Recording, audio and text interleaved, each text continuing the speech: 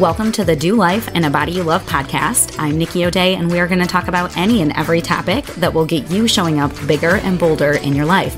Weight loss, relationships, mindset, it's all on the table. It may not come out real PC, but if you're sick of motivational rah-rah talks that don't lead to any real change in your life, then you're in the right place. Let's jump into today's episode. Ladies, welcome to the Do Life and a Body You Love podcast. I have an amazing guest for you guys today, the brilliant Dr. Jade Teta. He is a metabolism wizard. And so who better to come speak with a bunch of busy chicks who are trying to lose weight, right? So thank you so much for being here. Thank you so much for having me. It's going to be fun. I love this stuff. Yeah, well, this is your jam, right? So yeah. When I read your book, Next Level Metabolism, which, by the way, ladies, if you haven't got this book yet, you need it. I am blown away by not only the level that you understand this stuff, but how you can help women actually apply it.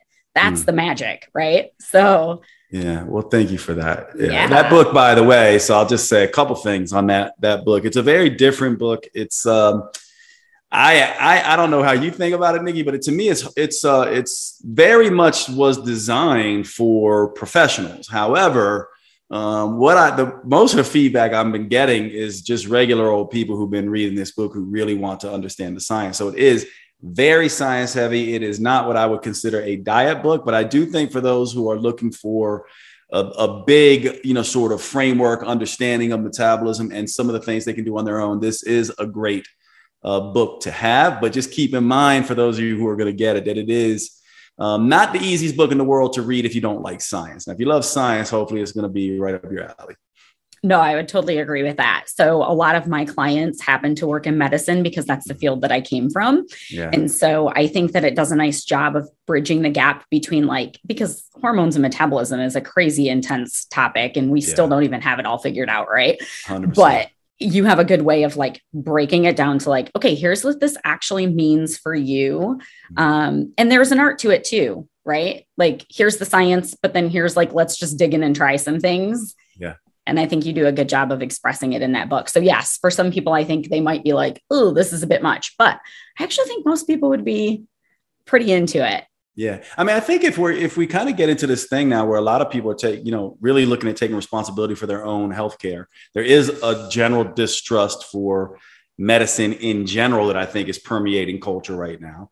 And I don't necessarily see that as, an awful thing. It does present some challenges, though. It basically puts the onus back on the individual, which I think most individuals outsourced their healthcare to too much of a degree previously. So I do think one of the reasons why I think you and I both do this work, right, is because ultimately we know that people are trying to kind of understand and taking a lot of the responsibility for healthcare on themselves. And so they do want to understand this stuff. And the other recognition is that a lot of physicians, most of my work now is educating other physicians.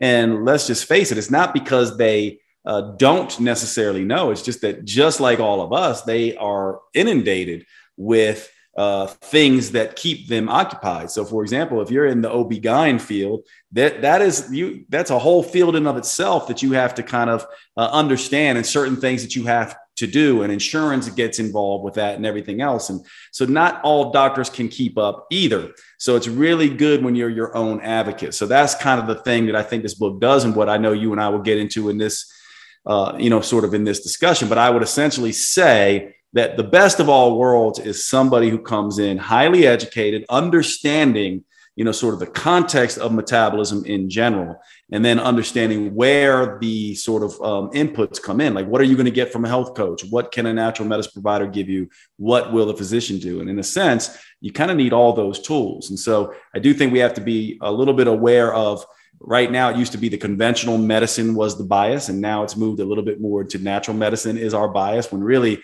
we have to take both and do what works for us. So I think that's a big piece of what's going on here for sure, that people need to and want to take responsibility for their own healthcare. And then to that end, I guess where I would start us off in this discussion is then, if that's the case, where do we can go anywhere you want, Nikki, but I think the big issue here is, where do we start when we are so confused with all the information. And I think that is really the first, sort of question. And so I'm curious where you want to take this in terms of what your clientele and your listenership is most interested in. Because what I find most of the time is it's just people are mainly confused because they don't have a good organizing framework. And that is where I think we have to make sure we have a good organizing framework. Otherwise, we don't know where to put all these disparate pieces of information. No, I 100% agree. Like, especially when women are trying to lose weight. And that's not the only thing that we talk about here, but that's a big focus. Yeah. And, the women who are listening are typically busy, working, raising kids. They have a significant other. They're playing many roles, and then they're trying to throw weight loss in the mix too. And, it's a noisy space. And sometimes the people screaming the loudest don't even have it right. And 100%. It's like, where do I go? Where do I start? And so where I think you laid it out, like you need a good framework. Yeah. So let's start there then. So to me, the idea is whenever something isn't working, and let's first talk about that. The current model does not work. So let's talk about the current model. Let's talk about where it's potentially wrong and then where to go from there. The current model essentially goes, it's all about diet, what you're eating, and exercise. And it doesn't really discuss much else.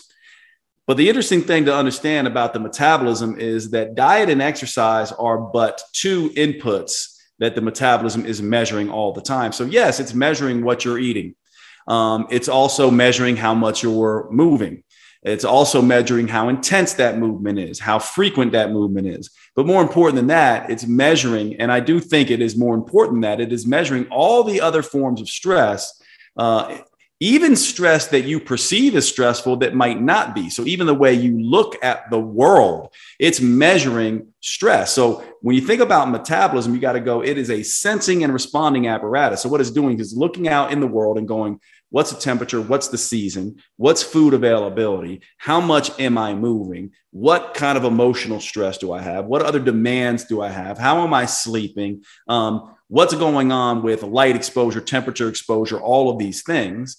So it's measuring all of that. Then it's looking inside the body and going, by the way, what do my cells need and what are my cells telling me? So there's this little area in the brain called the hypothalamus that is integrating all of this, looking in the outside world, seeing what the stress is out there, looking in the inside world, seeing what is going on there, and then plotting a course to get back to balance. So that's the first thing to understand. So if you understand that, and then you start going, well, I'm just going to eat less and exercise more, that begins to put stress on this system in a way that you may not be anticipating, because what the metabolism is doing is it's going, what is available for me out there and what is going on inside the body, and how do I match that up? And so there's something that I call the calorie gap, which is the amount of energy you're taking in versus the amount you're expending. Now, what most people think is the larger that gap gets, the better off they are. And the truth of the matter is, if you understand metabolism as a stress measuring device, and you understand that gap between intake and output as stress, then the wider it gets, the more the metabolism is under stress, and the more it starts to institute a stress response. Now, what is that stress response? Well, it is hunger going up. It is cravings going up. It is energy becoming unstable and unpredictable. It is fragmented and difficult sleep. It is mood volatility. It is decreased libido, issues with menses. If you're a man, it's libido and erection. If you're a woman, it's libido and menses. It's exercise performance and exercise recovery. It is all of these things. And so what we ultimately need to understand is that we are inadvertently putting stress on our system using the old model. Eat less, exercise more. If it creates too much of a calorie gap, it creates stress. The metabolism is a stress sensing and responding apparatus, and you throw it out of balance. And so step number one in this process of this framework, this new framework to understand, is that the metabolism is not a calculator or chemistry set. It is more like a stress barometer and thermostat. So the first thing you need to understand is that diet and exercise, if done too little or too much, is a stress. And by the way, I know you know this, Nikki, but here's what people can think about. Just think about you and your friends as you're listening to me talk right now. And isn't it funny that a couch potato, so your couch potato friends have what? Hunger and craving issues. They're hungry all the time. They don't, mood's messed up. Energy is not great. But guess what? Also, dieters, chronic dieters have the exact same issues. Hunger all the time, cravings, energy's messed up, sleep difficulty, etc. How do we know this? Well, both of these are a stress, right? So whether or not you are eating too little and exercising too much, or exercising not at all and eating too much, both of those create a calorie gap and stress. And so that's the first thing to understand. The second thing to understand is, okay, if that's the case, then what I need to do is narrow this calorie gap down a little bit and take stress off the system, and I'll get better results. And so the old model isn't working. The eat less, exercise more, taking to the extreme is no better really than the eat more, exercise less, taking to the extreme. And we need a different approach. Now, as it pertains to women, their female hormones get in on the action here, which makes them very different than men. There are true biological differences between the genders, right? Sure, there are cultural differences, but there are biological differences as well.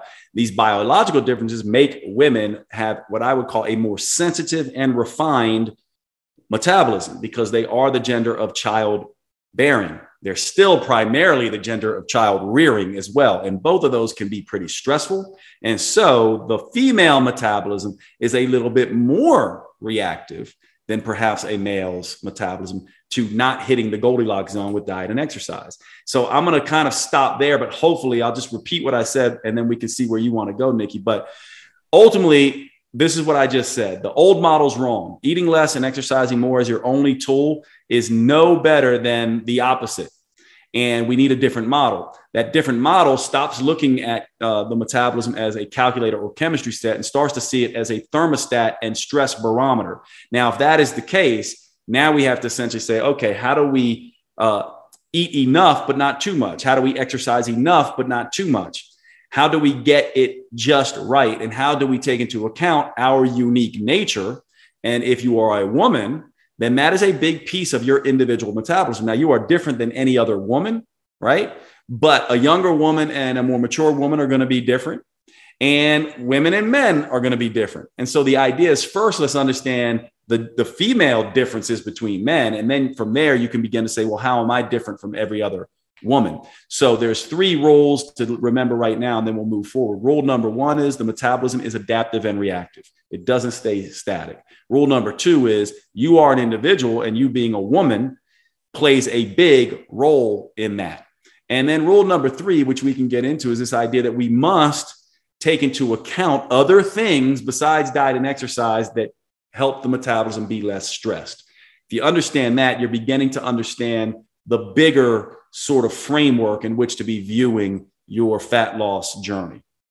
Yes, I love that whole concept of looking at your metabolism as a stress barometer instead of, because I think the eat less, move more thing, like you start off on that, maybe the scale's moving a little bit. And then as soon as you hit a plateau, what do people want to do? Okay, well, it was working. So I must need less food, or I must need to move more. And you fall into this like vicious cycle of that. By the time some women come to me, I'm like, how much less food you going to eat, boo? Like you can't, 100%. You can't keep going like this. And so looking at it like a barometer and something you can work with as well. So a lot of people, especially women, especially the older that we get, think, well, my metabolism's just broken. My metabolism doesn't work. It's broke. And it's like, well, no, nothing is broken. You got to work with it. Right. Yeah. And this whole concept of like working with your body instead of trying to strong arm your metabolism. Yeah. Like, I got to do these tricks to speed up my metabolism. And it's like, well, no, you don't need tricks for that. We just got to like get all of this in sync. Right. Yes. 100%. And actually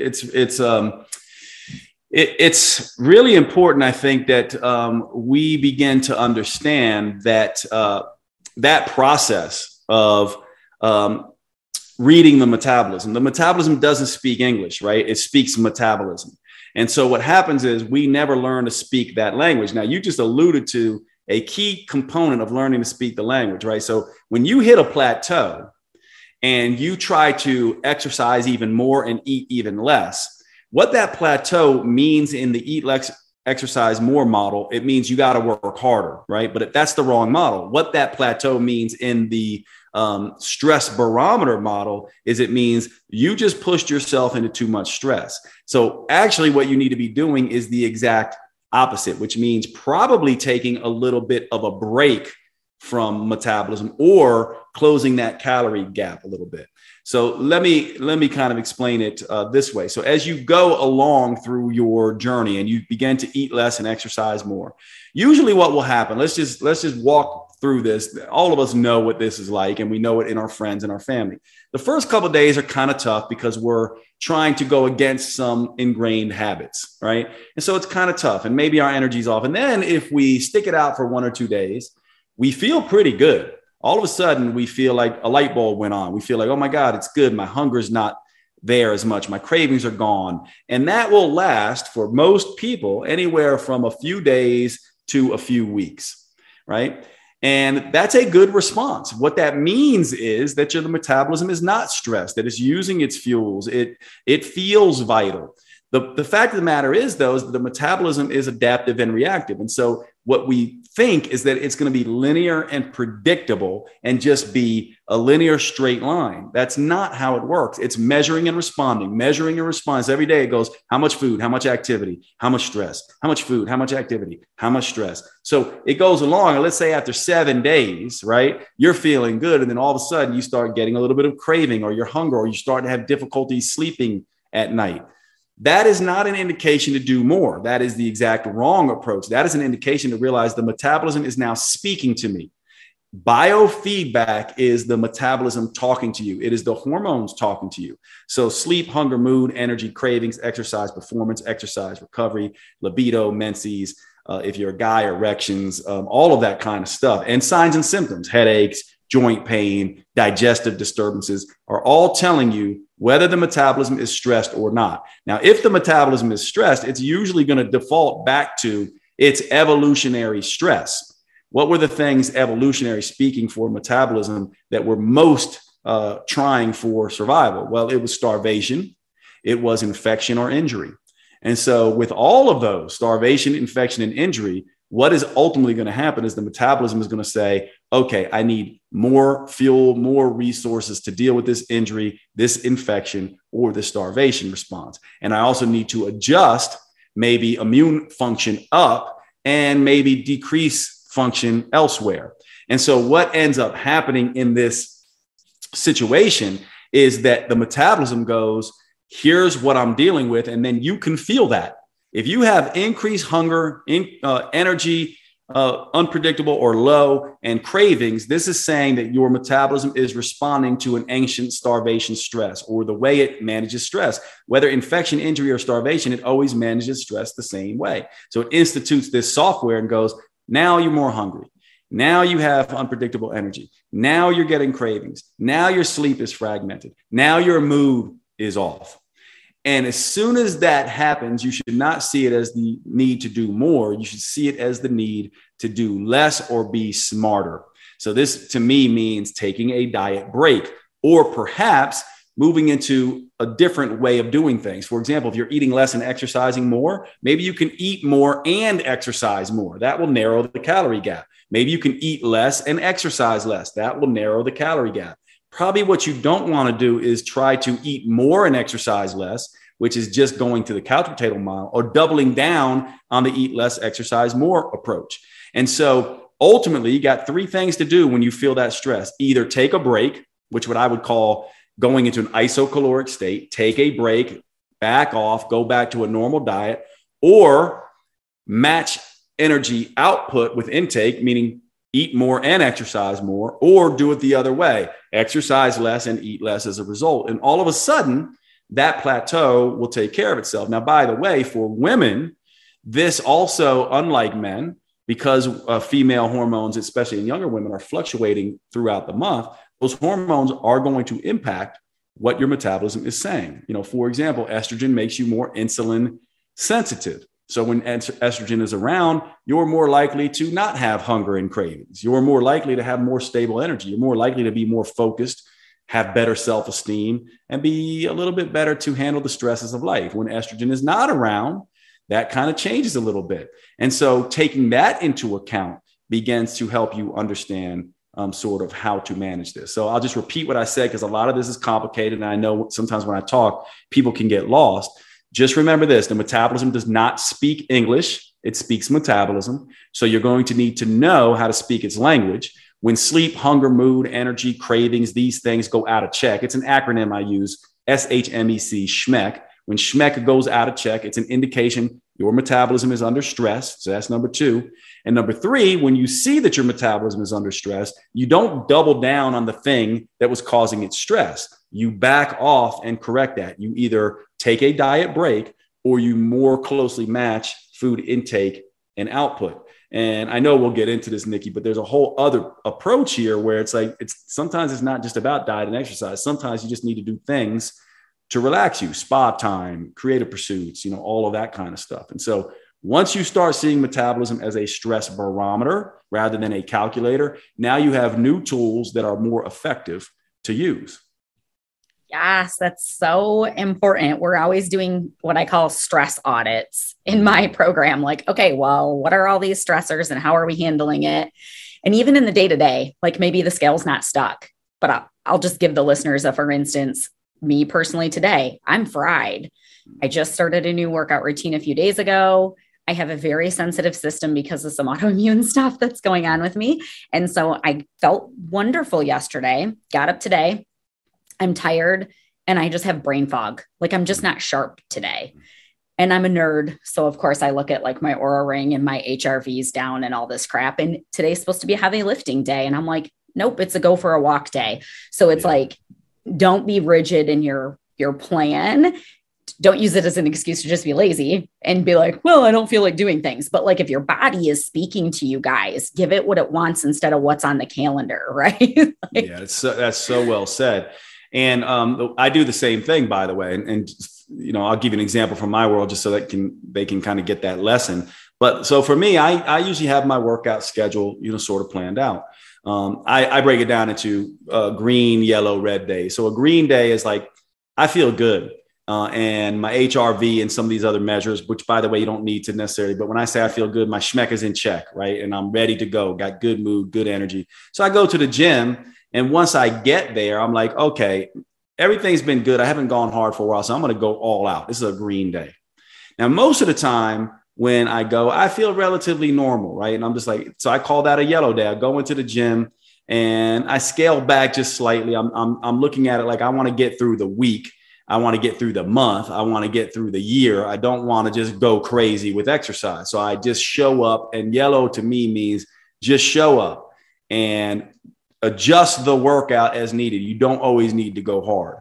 And then I have red days that are sometimes scheduled off days, or sometimes days like Nikki says, where I just wake up and I'm like, I don't feel great today. Schmeck is out of check. Maybe some of the other objective measures are like HRV and things like that are also low. And I'm like, I'm taking the day off. And a day off to me means, maybe a nap, maybe more sauna therapy, maybe just walking, maybe just sitting on a couch watching TV, or reading a book.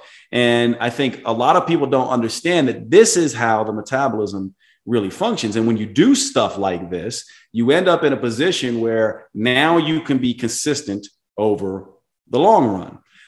I think the mistake that people make is they do this all or nothing type of thing where they go, no, I'm gonna just keep pushing. Then they get so stressed out that they get so much hunger and cravings. Now they're having a burger binge or a pizza binge or something like that.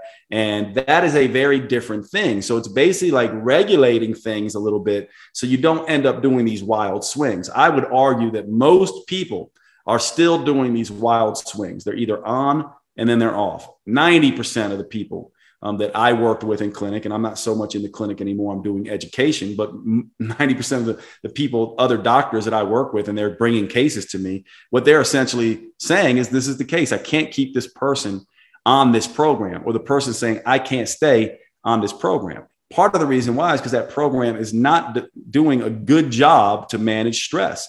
And that person is not realizing that the metabolism is a stress barometer and you cannot overstress it.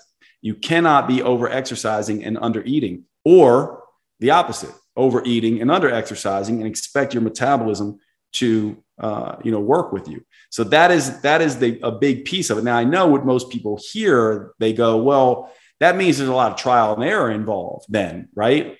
And yes, in a sense, there absolutely is. And there's really no way of getting around it. However, there are tools that you can use. Like Nikki and I just taught you one. If you understand what your metabolism is saying to you subjectively, right, with sleep, hunger, mood, energies, and cravings and things like that, and you simply respond to your metabolism rather than trying to get your metabolism to respond to you, you're going to start winning more battles now. You're going to be less likely to go into these stress-seeking behaviors. Now, there are things that happen in our lives that will change this. And one of the things that oftentimes comes up with women is menses can change this, right? So there's different times of the month with different hormones that impact your ability to handle stress. So as you come to the end of your cycle, if you're a currently menstruating woman, a younger woman who's got normal menses, as you come to the end of your cycle, this becomes a more difficult time for most women, not all, to maintain sleep, hunger, mood, energy, and craving. So the same program that you're using in the first half of your menstrual cycle could be overstressing you in the second half of your menstrual cycle. Just like the same program you did when you were a younger woman may be too stressful for the female metabolism when you're a more mature woman going through perimenopause or menopause. And so you see how this new understanding of metabolism allows you to start figuring out some things that were confusing for you, because before you might've been like, why this worked before? Why isn't it working now? Now you can go, oh, I know why it's not working now, because it is causing stress, whether I feel emotionally stressed or not. And let's just talk about that just briefly, Nikki. So most people think that you're not stressed if you don't have emotional upset.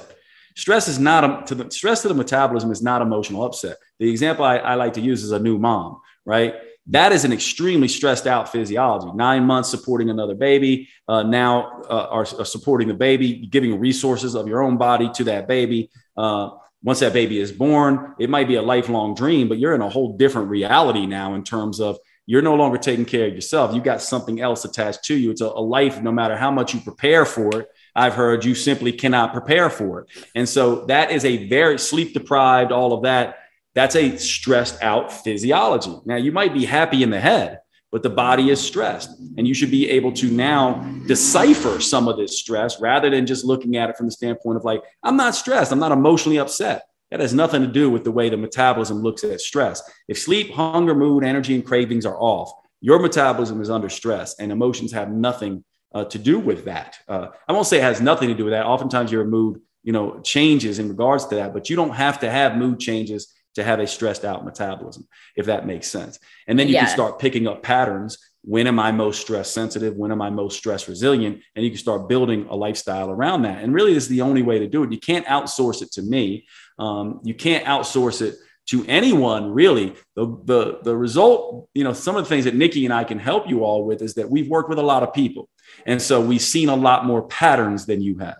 And so we can give you some clues and some hints, more like a coach rather than a director. So we can coach you along the way and say, try this, try that. I've seen this before, and we have perhaps a better understanding of metabolism than you for now. But in the end, you can't outsource completely this. You have to be in touch with your body. Oh, 100%. And I think that actually confuses people when they're first coming to me to ask me about my program. They're like, well, what am I going to eat? And I'm like, I don't know yet. Well, how am I going to work out? I'm like, I don't know yet. I'm going to ask you questions and help you decipher what your body is trying to tell us. And I'm going to give you an educated guess at what it might be saying. And we're going to try it. We're going to see how it goes. 100%. And it's crazy because women, in theory, they love this approach where I'm like, listen, this isn't going to be like all in aggressive boot camp style work. We're going to ease into it. It's going to fit your schedule because it has to. It's going to fit what your family will actually eat, because you don't have time to make 25 meals. And they're all like, yes, great, fantastic. And then 3 weeks in, they're like, I don't feel like I'm doing enough. And I'm like, are you getting the results you want? Yeah. Oh, you think it's got to be painful to produce a result. And you say you don't want that, but we're so ingrained in that, like, no pain, no gain mentality that even if we say we don't want to be aggressive, we just can't help ourselves sometimes, especially for busy moms with the exercise thing that you're talking about. It's like, I don't got to do brutal workouts. Great. But then a lot of women feel like if they didn't feel like they were going to vomit at the end of the workout and they're not dripping in sweat, that it was like a waste of their time. Yeah. So it's a lot to like shift out of that old diet brain, I think. Yeah. And to realize that I get it. And I know you do too, Nikki. And for all of you listening, I get it. Like exercise is a way that probably all of us, a lot of people anyway, I certainly do, manage stress. And it's great for that. It just can become a stress in its own right if overdone. Too long, too intense, too frequent. And so again, it's about understanding that and understanding that, you have to regulate that. And there are other things that are every bit as powerful. Walking, slow walking, not fast power walking, yin type yoga, tai chi, meditation, sauna therapies. There are a lot of different things that you will love just as much that you will see, depending on you, are highly, stress balancing, hormonal balancing. And it needs to just be expanding the repertoire. It's not that you don't get to exercise anymore. It's to understand there are other things that may be better to reduce the stress, and that doing that too much is going to cause stress. So I'll give you sort of my rundown on how to do this, because I know sometimes this can get theoretical and not everyone wants to listen to the science. I mean, Nikki and I can nerd out on that, but I don't know about all of you. But let's just break it down to make it a little bit more tangible for everybody now in terms of what this might look like. So from my perspective, and it sounds like Nikki's exactly the same as me, but here's how I would do it. If you came to see me and you were like, Jade, I want help with losing weight, I would essentially question you just the way Nikki does and find out if there's anything that you naturally gravitate towards. For example, maybe you naturally gravitate towards the paleo diet or the keto diet or intermittent fasting or veganism and vegetarianism or whatever it is, right? And if there's something you gravitate towards, then I'm going to say, perfect. That's good. We'll start there. Now, from there, I will educate you and say, you may like it. You may think it's best. You may have a bias towards this particular lifestyle. Your metabolism may or may not like it. And so we're going to basically start this approach. You can follow whatever program you want, and then we're going to see what happens to sleep, hunger, mood, energy, and cravings, schmeck. Is it in check or is it out of check? In other words, are we stressing out your metabolism or not? Second, are you losing weight? Third, and this would be maybe quarterly, what's going on with your vitals, blood pressure, laboratory measures, things like HRV, if you measure those kinds of things. And then we're going to say, well, if schmeck is in check, if you are attaining or maintaining optimal body composition and things like HRV and your blood labs and blood pressure and blood sugars and all of those are optimizing, then I don't care what you're eating. I don't care if you're eating Oreos and chocolate milk every day. Now, for most people, probably no one, that diet's not going to give you the effects that you want. But the fact remains, everyone's going to be a little bit different in that. So that's how that would work. And so what would happen is, let's say you start with the keto diet, and then you realize that, oh, fat is not working for me. And by the time you get done working with someone like me, you're now doing something like a keto diet plus, let's say, more primal, where it's lots of salads, but lots of oils and things like that too, and a small amount of protein and a little bit of starch. Or maybe we figure out that none of that worked, and now we've moved you over to a very high fiber, lower fat diet because of some of the things that happen on that high fat diet. And slowly but surely, and this takes time, 3 months, 6 months, up to a year of this perhaps, where we finally get the product or program that will work for you. Now, if you don't have any natural proclivity of where to start, I would essentially start you with what I have found works the best for most people. Now, when I say the best for most people, everyone's so different. So it's like maybe 40% of the time, 30% of the time, this works off the shelf. That's not a very good percent. And that's because we're all so different. But I would essentially start you with what I call the 5S diet: soup, salad, scrambled shakes, and stir fries. Primarily low starch, low fat soup, salad, scrambled shakes, and stir fries. And not because there's anything wrong with fat or starch. It's just that I want to start you with a high fiber, moderate protein diet, and then add starch and fat in slowly to see how you relate to those. And then we do the same thing. Does that keep your schmeck in check? Are you losing body composition? Or are you optimizing body composition? And are your vitals good? And we keep tweaking that until you get there. Now, the interesting thing about that is that is just the diet piece. The exercise piece, I usually leave static. You really should only need to exercise about 3 times per week. And if your diet is correct, you should be able to lose fat, no problem. That's what people don't understand. If you are over exercising and not getting results, then that exercise is doing you no favors. And so that's another thing I look at. I basically go, are they exercising like crazy and having to exercise daily just to maintain their weight? And if they stop exercising, they gain weight. For me, exercise stays the same. And then the other piece to this is I basically say, all right, what kind of things can I put on board that will control hunger and cravings and balance out stress even more? This is going to be things like walking. This is going to be things like sauna therapies, spa time, manicures, pedicures, facials, massage, creative pursuits, anything that lowers stress. And then we're going to tweak and adjust based on those parameters. Schmeck and check, body composition, vitals. And once you get there, here's the sad thing about it. Sad thing or not so sad thing. It doesn't stay that way. The metabolism changes. But the beautiful thing about this is that when you learn this process, you never actually have to diet again because you don't need to go find another program. You just need to rework the process. And so it's very elegant in that way. And by the way, it may sound like a pain in the ass, but after about 3 weeks, 4 weeks or so, especially when you got a coach like Nikki helping you along, this will become pretty easy. You'll know, schmeck and check, body composition this. Okay, I got to make this little change. It'll become very, very intuitive. Then pretty soon, you realize, you look back 3 years ago and you go, I can't remember that. I remember that time I was chasing all these diets and following every new program, and now it's just effortless. And any little change, I just tweak a little bit because you understand the process intuitively.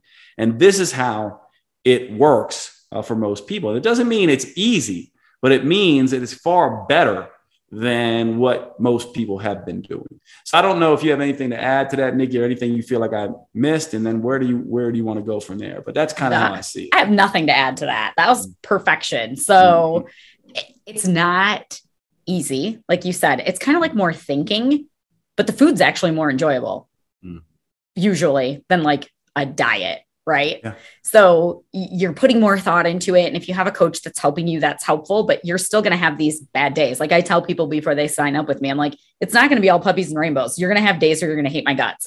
And then you're going to get past it. And it's like a light switch. Like somebody will be struggling for weeks on end. And then all of a sudden they're like, no, I feel great. I totally get it. And I could eat this way for the rest of my life. It all makes sense. And I'm like, who are you? That's not where you were 5 days ago. But it's like, once you get it, you just have it and you have it forever. Like you said, that's the nice thing is that nobody can take this away from you. You don't have to go chase a different diet or a different pill or, whatever things we are always looking for a quick fix. It's not a quick fix, but it's like the only real fix, right? Like you just got to do the work and figure it out.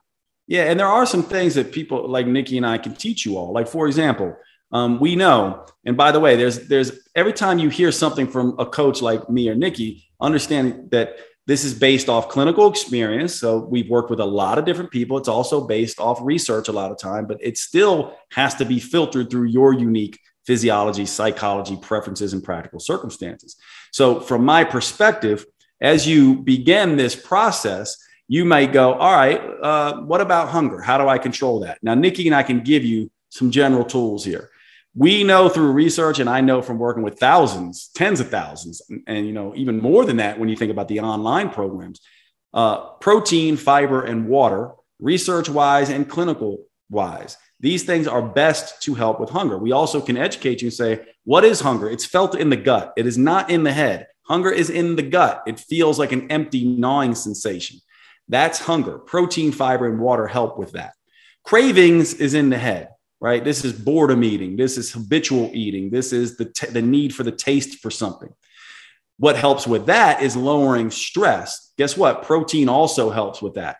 Enough, but not too much salt and fat and carbohydrates will help with that. And this is where it kind of gets tricky, right? Because too much salt, fat, and carbs and sugar can send your brain wanting way more of those foods. Enough, along with plenty of fiber and protein, for the vast majority of people, gives them that satisfaction as well. And this is what you end up working with someone like Nikki or myself, right? You end up being in this position where you're like, oh, hunger is not an issue for me. Oh, but cravings are. Oh, so I need to, like, for example, I've had clients who just giving them extra salt shuts down cravings, right? Yep. Now, this may or may not work for you, but to know that working with someone who's competent that understands, sometimes we are craving salt in the same way. Sometimes we're thirsty and we think we're hungry. Now, this is going to vary from person to person. Also, what do we do with sleep? For some people, cutting out carbohydrates completely messes up their sleep. So we need to give a specific amount before bed, let's say. The same thing goes with, should I do keto or intermittent fasting or some of these favorite, sort of in vogue things? It's like, well, if you can learn that what you eat at one meal or don't eat at one meal influences what you eat the rest of the day, then you'll start to understand, well, should I fast or not? Well, if you want to skip breakfast, you can know if it's working for you if at lunch and dinner you eat normally and sensibly and less than you normally would. You'll know that it's not working for you if you skip breakfast and then during lunch and dinner, you're going on burger and pizza binges and things like that. And this is the process that begins to teach you about your body. Now, we can give you some things, protein, fiber, water, making sure you get your salt, starch, and fat ratios correct for cravings. And then it's sort of like more like, did it work for you?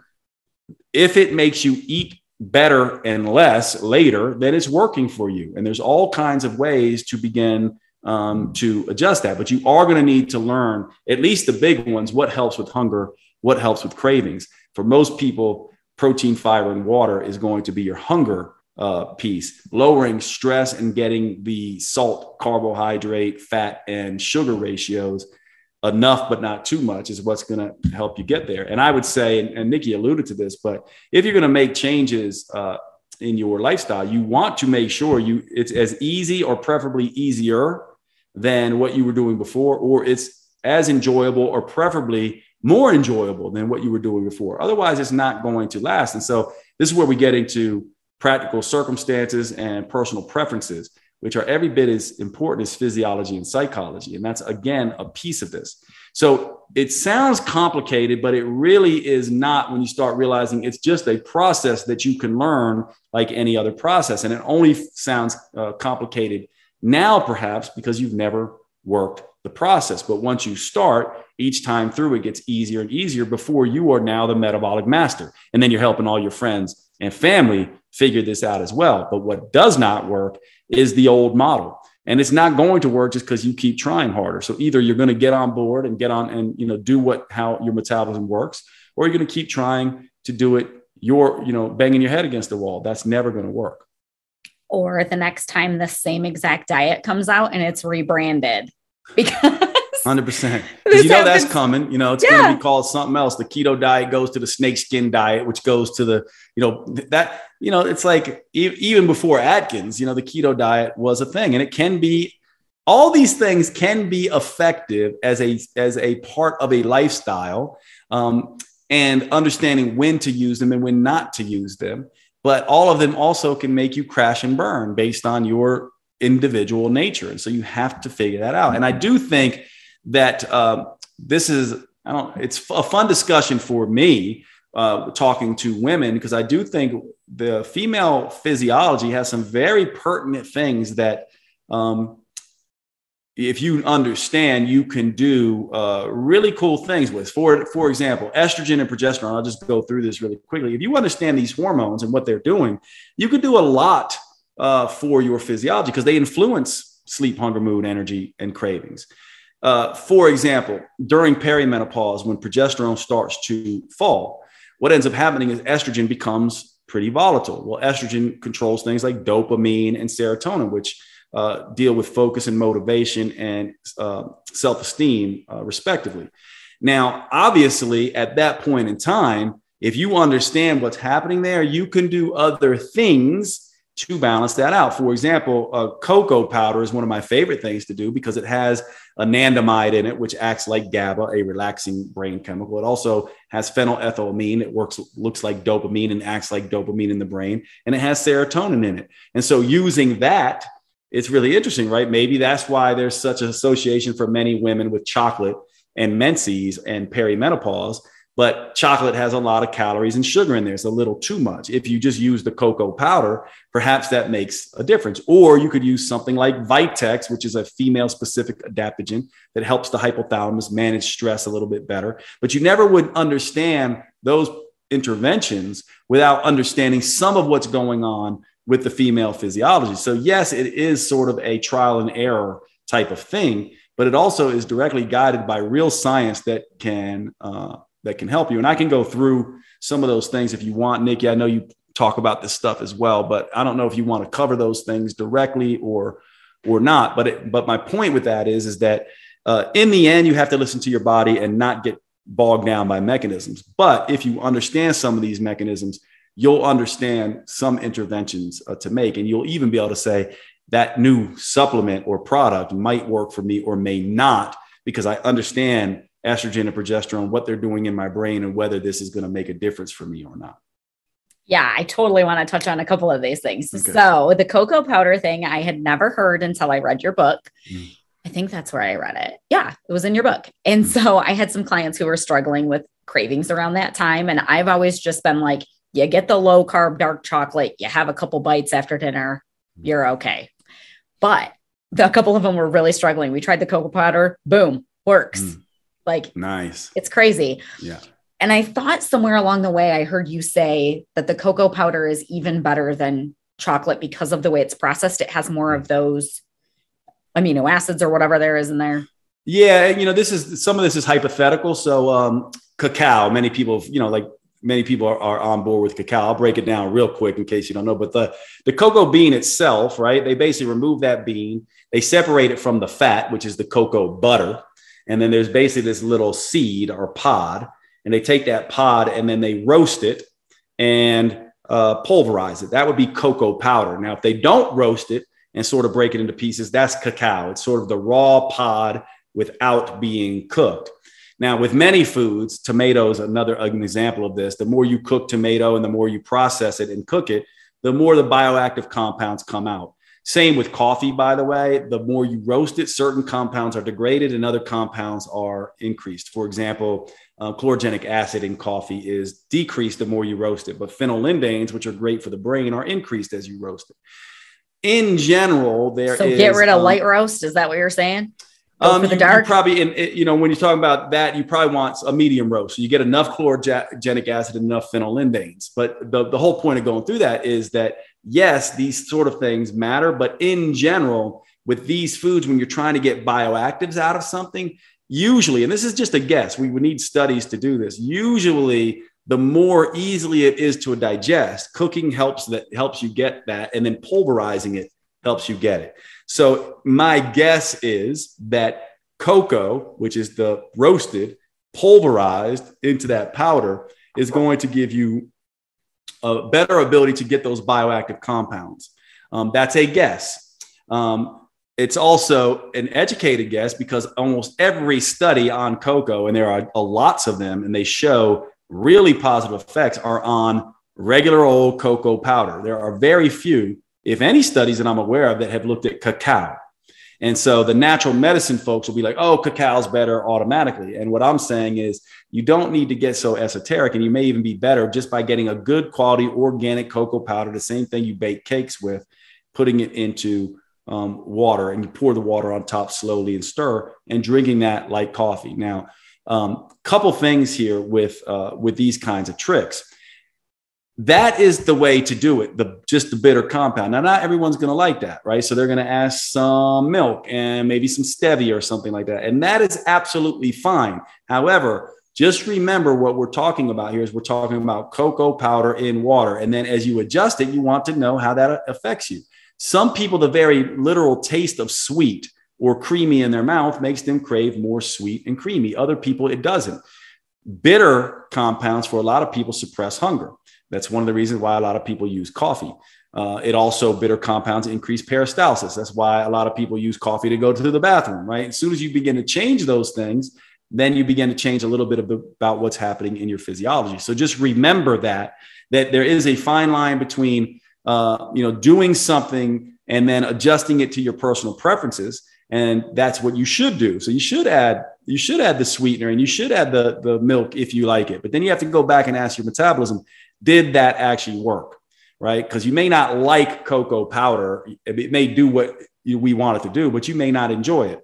Then you may add a little stevia and milk, and then it does no longer works. But then maybe if you just put a tiny bit of sweetener in there and a little less milk, then it works and you enjoy it. And this, again, is the process that we're working towards. And I would say this is a very good approach for women who are having mood-related issues that then translate over into craving-related issues. Cravings and mood are very closely linked. Some of the same brain chemicals that are involved in this are probably overlapping a little bit. It's difficult to tease out cravings in the research because sometimes we don't know, is this a habit? Is this brain chemistry? Is this, what is going on? But hopefully now you understand hunger is in the gut, cravings are in the head. Hunger is about satiety. Cravings are about satisfaction. And so the whole point here is that you still must like what you were doing. So when you hear somebody like me say cocoa powder or Nikki say cocoa powder, also go, okay, do I like that? Do I not like that? Can I make it fit my, sort of likes and dislikes while still getting the results? And we each have to go through this process anytime you hear something new. It's best for women with PMDD, premenstrual dysphoric disorder. It basically means where your mood goes crazy around menses. And if you are that kind of person, then when you get to perimenopause, you're probably going to be dealing with the same thing. Cocoa is wonderful for that. But I'll stop. Do you recommend that people who have like pretty bad PMS type symptoms, do they take the cocoa powder all month long, or do they just need it in that week where they're feeling a little emotional, labile, or? Yeah, I would say more. You could take it all month long, but I would say more during that week. Okay. Right? It's not something that has to like build up. Yeah, exactly. The one downside to that trick is if you're sensitive to theobromine and things like that, some of that can cause headaches. And so again, not everybody, but cocoa can cause headaches in some people. So that's where the individual physiology comes in. So there are other things that you can do, but cocoa powder seems to be pretty amazing. One other really great one for women in general who are dealing with hormonal related mood and craving issues is Vitex chaseberry, which is it helps the hypothalamus hear progesterone better. And it has sort of a balancing effect in brain physiology in women. I've had fantastic success with that. So these are all kind of things you can begin to look at. But first and foremost, you need to get the lifestyle stuff in place. You need to make sure that you're not eating less and exercising more, that you're eating enough, but not too much, exercising enough, but not too much, having stress reduction in place, understanding how to read the signs and symptoms of the metabolism. Now, SHMEC is a way to do that. And you know that if SHMEC goes out of check, you're under stress. And if it stays in check, that you are not under stress. Now you're in a position of strength to begin adjusting calories and all these other things, or throwing in cocoa or not, or using Vitex or not. The problem is most people hear these things and they're just like, oh, I'll do that. And they don't get the results because it's not put in context of what they need to be doing with their metabolism, if that makes sense. No, it makes total sense. And I like to do things, not the lifestyle stuff, go ahead and jump in. But like if I'm going to add an intervention, we're going to do cocoa powder, we're going to try Vitex, whatever the thing is, I personally like to do them one at a time just so I can see what's the effect that I'm getting here. So you guys, if you're going to try something, and my thing is, if we have a good educated guess that this might work and it's not going to hurt you, try it and see how it goes, and then reevaluate though. Don't just keep like, I'm going to take 25 different things all at once and see what happens because so-and-so said it was going to be magical. Like, Yeah, the all or nothing thing is really just, it's like, to me, if I had to say what's getting in most people's way is they think they have to work, they take the harder approach rather than a smarter approach. What Nikki and I are talking about right here is the sort of the smarter approach. And they also want to lean on more esoteric things, which are not a problem. And by that, I mean like new supplements or this and that. None of that's a problem, but it is going to be a problem if you don't have the lifestyle stuff in effect. An example would be, because one of the things I definitely would be remiss if we didn't discuss, since we're talking to women, is a bioidentical hormone replacement therapy, which is very different than hormone replacement therapy, that it's not bioidentical, right? And so one of the things that happens here is a lot of women would go, okay, well, my hormones are out of balance. Now, to me, when I think of hormones out of balance, the last ones I'm thinking about are estrogen and progesterone. I'm more first thinking insulin, cortisol, and the incretins that control hunger and stuff like that. Now, estrogen and progesterone do control those, but just putting estrogen and or progesterone into the system oftentimes it's not going to give you the effects you want anyway without the lifestyle stuff in place. So what you do is you get the lifestyle stuff in place. The exercise enough, but not too much. Eat enough, but not too much. Then you begin to measure schmeck and all that kind of stuff and make adjustments. At the end of the day, then you begin to add in some of these, hormone replacement types of things. And, I'm one of these people who I'm agnostic with all this stuff. It's really what works. I would say, though, that at least if you're going to be doing hormone replacement, try to do the bioidentical stuff because your body can recognize that.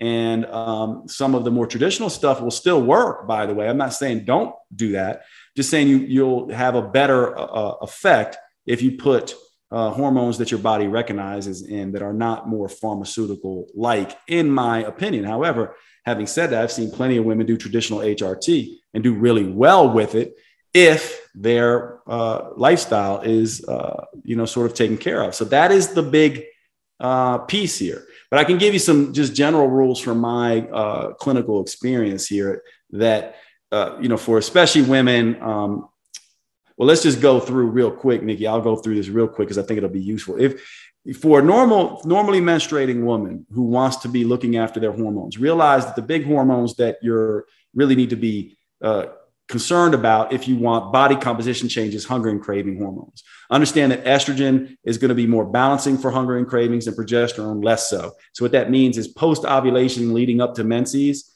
you probably are going to need a strategy there to deal with hunger, energy, and cravings.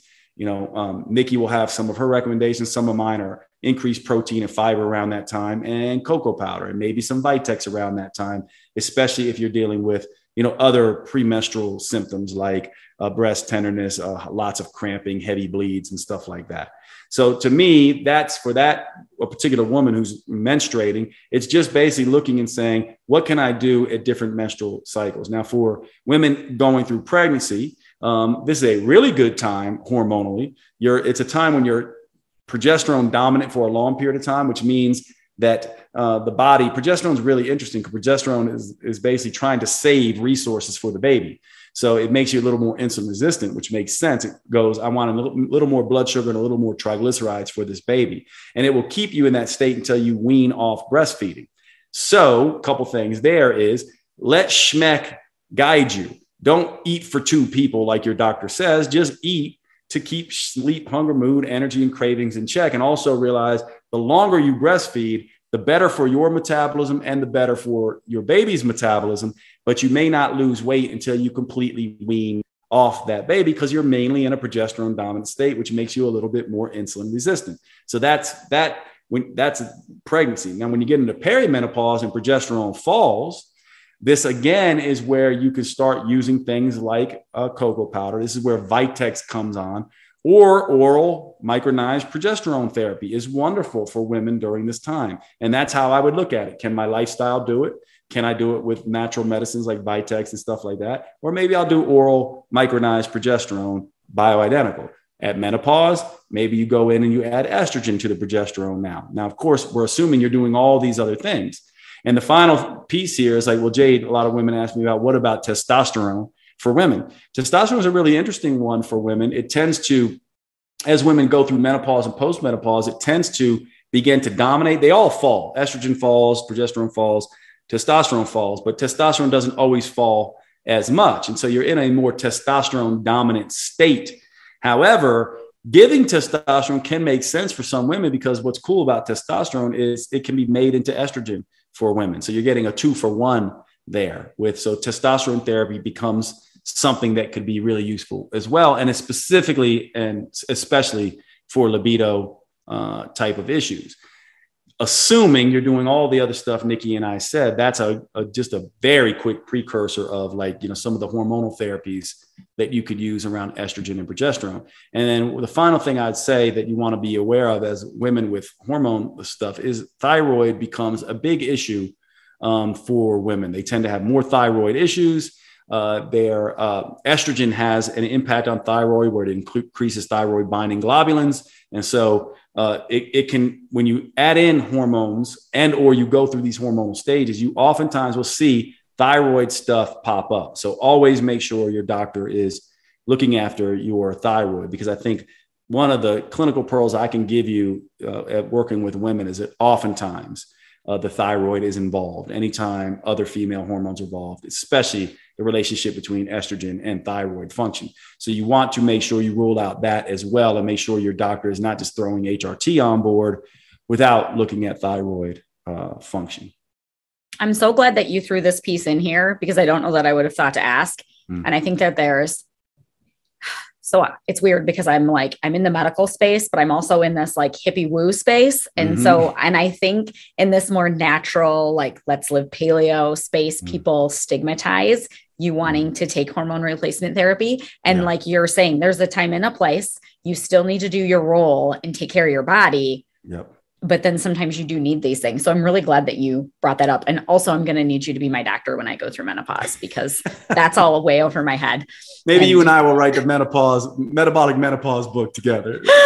People are going to need it. I would need to learn a whole lot. I'm just going to let you write that and I'll just read it. Cool. As far as like these fluctuations that women go throughout their cycle, and the way that your body can process carbohydrates differently, the way that you have stamina for exercises, the way that you recover. I understand all of that. And if anybody wants to nerd out about it, it's all in the book. But my question for you is, how often do you see this play out where it's a pretty significant and obvious change? Or is it one of those things where most women probably don't notice unless you're pretty sensitive? Like, what are you thinking just from your own experience? I think most women probably don't notice unless they're extra sensitive. In other words, it's one of these things that you can certainly do, and you can certainly like train along with your menstrual cycle and do those kinds of things. And I think you'll get better results. I think this is what you're asking. Yes, it is. But it's not necessary. In other words, women can train exactly like men and do all that stuff and tend to get really good results. However, I think once they become aware of what we're talking about, and they start doing it, they will absolutely, I think, get better results in hindsight. However, I don't think, like, for example, there's women listening to that right now or listen to some of my work and they go, well, I don't know, because I'm on, I got Mirena, I got the IUD. I don't, or I had a hysterectomy, or, I am on birth control. Like, so how do I know if I'm in, what phase of my menstrual cycle I'm in? And this is such a great question, because it does not, you just want to look at the big overarching theme is simply to understand how to read your metabolism first, and also understand the metabolism doesn't seem to do well when you do the same thing day in and day out forever. So even those women who are not menstruating and having some of these hormonal fluctuations and don't know where they are in their cycle will still benefit from training in a more cyclical way. In other words, training along with SHMEC would be, I would say, if you do that, it's even better than doing it along with your menstrual cycle, because it'll tell you about your menstrual cycle anyway. So if you're not menstruating or you can't read your menstrual cycle, Nikki and I already gave you the most important tool. Simply pay attention to SHMEC. By the way, when I think of sleep, hunger, mood, energy, and cravings, I use that as a catch-all phrase for all biofeedback. And in women, Menses is a huge one, obviously. So yes, use it if you have it.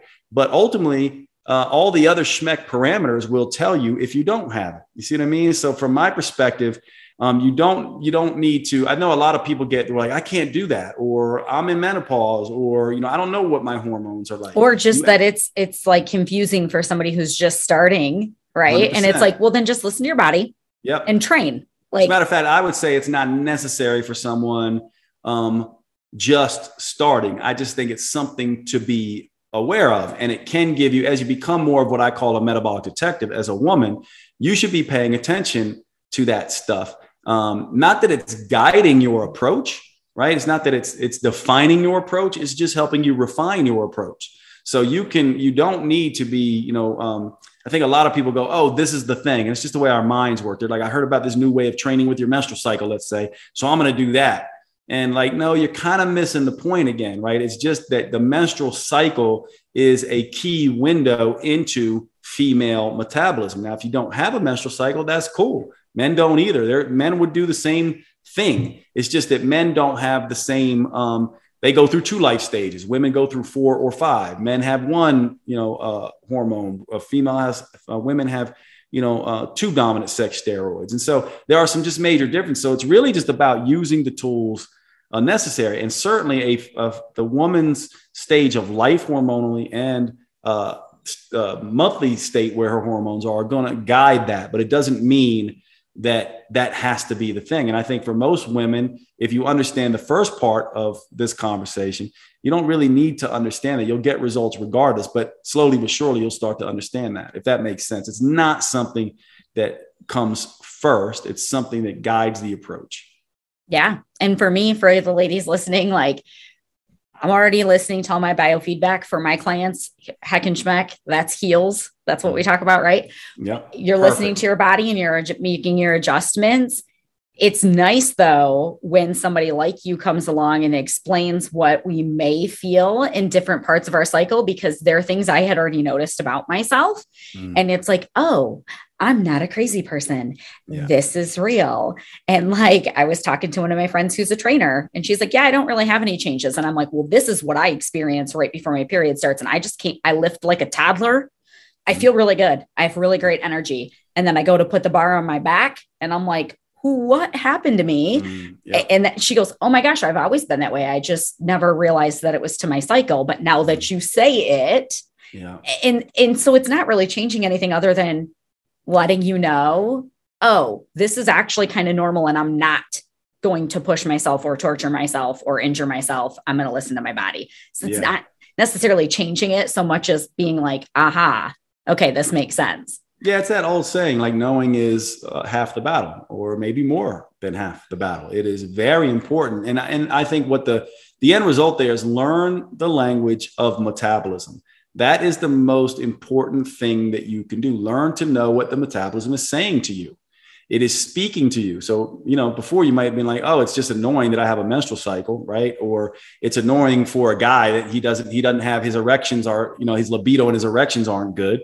But if you look at it through the lens of what my metabolism is trying to tell me, that gives you a whole new direction to go, right? It's like, well, what is that about? And this will just give you a little bit more background on this. The reason I mention this all the time is because this is the reality of a stressed physiology.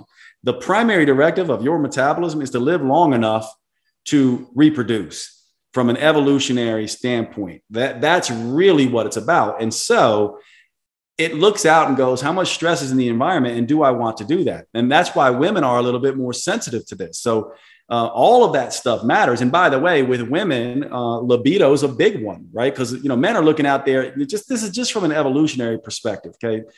So I hope this isn't to offend anyone. It's just evolutionary. But men, from an evolutionary perspective, are going, who can I have sex with, basically, right? This is just the straight, sort of physiology of reproduction. Women are like, who would make a good baby with me? Good genes, basically, right? So from that perspective, then they go, okay, how stressful is it in the environment? If I have to run away from a tiger, I'm not going to be thinking about sex and reproduction. A woman who's got low fuel reserves is not going to be thinking about that. Who's emotionally, having emotional stress is not going to think about that. Who's putting out too much energy is not going to think about that. And you can directly see female libido, male libido pretty much stays static through the month. Female libido has 2 peaks oftentimes. One right around ovulation, which makes sense, right? Because it's like, I have an egg that is ready to be fertilized. Testosterone peaks around that time. So if you're not seeing that peak, that's an indication that maybe your body is stressed out enough to not want to care about reproduction. The other time it potentially peaks is right around menses for different reasons. Estrogen and progesterone fall away, and it's sort of like an unmasking of testosterone. And so then oftentimes women will have an increased libido there as well, whereas men would have just a general fall in libido. But we don't talk about these things because they're kind of taboo. Like, people don't want to talk about sex, but that is a big piece of metabolism. And by the way, here's the way I would look at this. If you want to see the trajectory, if you're like, well, Jade, how would it go for me? Normally it's going to go like this. If you push your metabolism too far, hunger and cravings and energy are going to come first. So that's hunger, energy, and cravings. Next, you're going to see sleep and mood start to have an issue. As you push further on your metabolism, you're going to begin to see menstrual irregularities and libido changes in women. And here's another thing just for the younger women to understand, because this always comes up. Each woman, what I've noticed is the metabolism is looking and saying, how much body fat do I have on my body? And if you're going to bring a baby to term, you need to have fat on your body to help, because you're going to essentially be feeding sort of to people. This is one of the reasons why females have a higher body fat percent on average than men do. Now, what ends up happening is, what I've seen is that women can lose their menses and start having libido issues at different times. Some women can get into the mid-teens, 16, 15% body fat, and not see any changes in menses. Other women start, if they're in the low 20s, can begin to see it. And this is another frustrating point here in an individualized aspect. And the way I've internalized this is that one woman's metabolism goes, no, I want 20% body fat. That's what I want. That's what I feel good to help me reproduce and stay, healthy and fit and without stress. Other women can go much lower. Now, this opens up a whole can of worms now, right? Because again, it goes to this whole point. The metabolism doesn't care about the cultural aesthetic and your timelines and convenience. And this is where sort of genetics come in. And this is also the reason I brought it up, because it also becomes a major source of stress when men and women do this, but women seem to, and maybe it's just because I work mainly with women, seem to be a little bit more prone to this, where they compare themselves to the body fat percent or the look of a fellow woman. It's really interesting when you look at research, even in attraction and romance research. Men walk into a room and they look at women and go, oh, I hope she notices me, or I'm noticing her. It seems like women don't necessarily do that with men. They look around and go, who's my competition? What is the other women doing? Whereas men don't go in and go, where are the other men? They go, where are the women? And women walk in and go, where are the women? So I think that's why women also are a little bit hard on themselves when they compare. It's a little bit, hard with them. And that's a form of stress, right? That's another form of stress that women, I think, are not necessarily aware of. So there's a lot that goes into this around the mindset arena as well, which is why any good coach is dealing with that. And a lot of their clientele may not understand why self-development and, mindset issues come into the conversation. But they will. So that's just an aside, but it's also something I do see if we're going to be complete with a discussion about, some of what I think are interesting and perhaps unique aspects of being, the female metabolism. That's, again, another one of them. Measuring your libido, understanding that is directly correlated with the health of your metabolism, and also understanding that your metabolism is different than every other woman and has a body fat percent that it probably likes, and it is going to be unique to you, and that there's different shapes, sort of in sizes. And one thing that I think is a really cool line of research as far as that goes is the hourglass shape for women. Estrogen and progesterone create this nice belly slimming effect, and they also can accentuate the breast and the hips and the butts, and this creates an hourglass shape. Now, what's interesting about this is women are evaluating women oftentimes more than they evaluate the shape of men. So women prefer on themselves the hourglass shape, and they also find other women who have that hourglass shape most attractive, and men do as well. But what's really beautiful about this is the size doesn't matter. When instead of looking at how big you are, if you have a plus size model or a very thin model, part of the reason that there are models in the first place is because regardless of your size, the hourglass shape is actually the reproductive measure and the health measure that women should be looking at versus just the scale weight. It really should be, is my waist and waist to chest ratio, waist to breast ratio, and waist to hip ratio in the hourglass range. And basically what that means is they should be roughly equal, ideally. Like if you look at, and I don't know if you're interested in this, but this is like romantic attraction research and stuff like that. Yeah. But if you look at what they'll do is they'll take women into a room and they'll have them look at a silhouette of a woman, and they'll have men do the same thing. And they'll say, rank the attractiveness. And they'll actually use actual models and things like that, like Playboy, Playmate models or other types of models for the silhouettes. And you'll see women routinely can pick out very quickly hourglass shapes, and so can men. And the only reason I bring that up is because to take some of the stress off of you, it would be far better for most women to be measuring circumference measures around their waist rather than weight on the scale.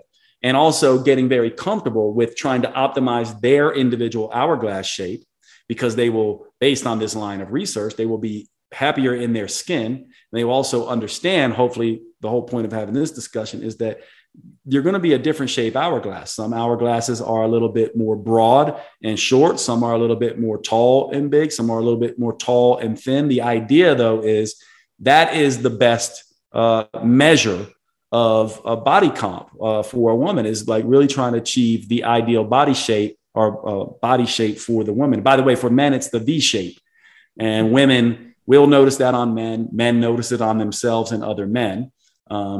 But men are mostly evaluating themselves in women, and women are mostly evaluating themselves related to other women. Oh, it's a joke. Women who are aware of it, you get ready to go out for the night and you're like, oh, I got ready for my girlfriends, not you, honey. Like, 100%. Yeah, I'm wearing all this makeup for my girlfriends. Yeah. Well, the research tells us that that's the case. And it's just an interesting dynamic, something else to be aware of it, being a woman. Yeah, for sure. And we know too, from a health standpoint, that your waist circumference, it's not necessarily how much fat you have on your body, it's where you're holding it. And I'm so genetically blessed that all of mine goes right to my gut. Yeah. None of mine goes to my boobs or my butt. I'm shaped like my dad, not my mom and my sister. And so I'm always like, I can be so little everywhere else. And I'm like, here's all this cardiovascular fat just hanging out in my belly. Well, there's another interesting line of research with that basically looked at women who are thin with bigger waist to hip ratios. And so that's hard to imagine, but imagine a thin woman who stores most of her weight in her middle.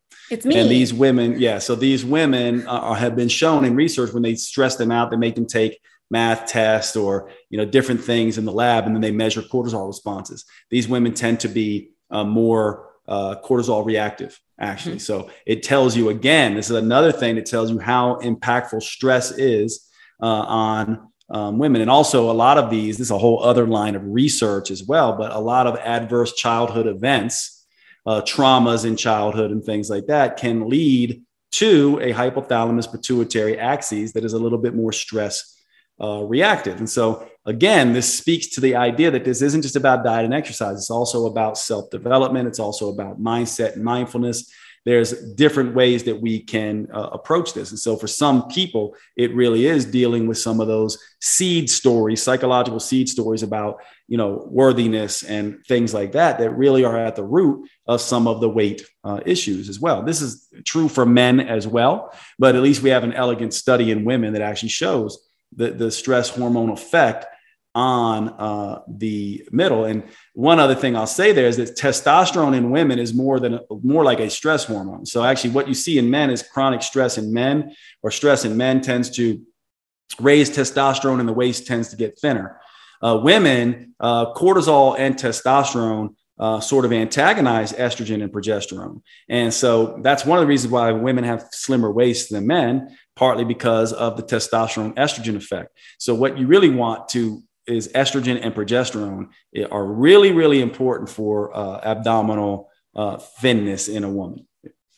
Testosterone tends to thicken the waist in women. You can even see this in CrossFit athletes, actually, women who do a lot of testosterone dominated activity, or women who are taking anabolic steroids. You'll see these shifts in physiology, which does tell us how impactful hormones are for women. It's also fascinating. And I won't belabor the point because I know you have to go. But to highlight what you said about like the whole childhood trauma and stuff, ladies, I can't tell you how important it is to do your mindset work. You guys, I talk about it all the time. It sounds cliche, but I've had several women come through my program and we get everything dialed in and the weight's not moving, and they will get on a one-on-one call with me and just purge something extremely emotional, these guilt and shame type of situations. Nothing else changes. Swear to God, boom, scale starts flying. Yeah. I ain't got no science for it. I'm just telling you it's real. I've seen it over and over again as well. And there is science now for it. It has to do with this stress mechanism. It's so impactful. So I will not hold you hostage any longer, but this has been so amazing. So many golden nuggets in this. And so I know that the ladies are going to love this when this launches next week. So thank Nikki, you so much for doing this. My pleasure, my where friend. Can everybody follow you and get your book? And I can put it in the show notes too. Yeah. So at Jade Teta on all the social media, JADETETA, jadeteta.com is my website. My podcast is Next Level Human, and the new book is Next Level Metabolism. And so, Nikki showed that one, and just know it is deep science. It very much goes in line with everything we talked about here. So if this conversation did interest you, that book is going to go way, way, way in depth. And then of course, Nikki can probably help you decipher some of the more confusing aspects of it, but you're wonderful, my friend. Thank you for having me. And yes. Thank you so much. I appreciate it. Yep. Have a good one. Oh my gosh. I hope that you ladies loved that conversation as much as I did. And if your head is spinning, if you're like, okay, this is amazing. This is totally the type of results that I want. I want to be listening to my body. I want a plan that fits my life, that doesn't overstress my system so I can keep the weight off. But this seems a little overwhelming. Then here's what you can do, boo. You can head over to my website, which is Nikki O'Day, NIKKIODEA.com/keep it off. And there is a short video, if you scroll down that page just a little while, that explains how I coach women using a lot of these methods to take weight off in a sustainable way, keep it off, love your plan, not feel like you're dieting. And I don't talk a whole lot about my coaching program on this podcast specifically, but it's very fitting for the conversation that was just had. This is what I love helping women do. And so head on over there, check it out if you think that you need some help with this. If you like what you see in that video, it will walk you through the process of applying for coaching. We can just have a conversation, see if it would be a good fit.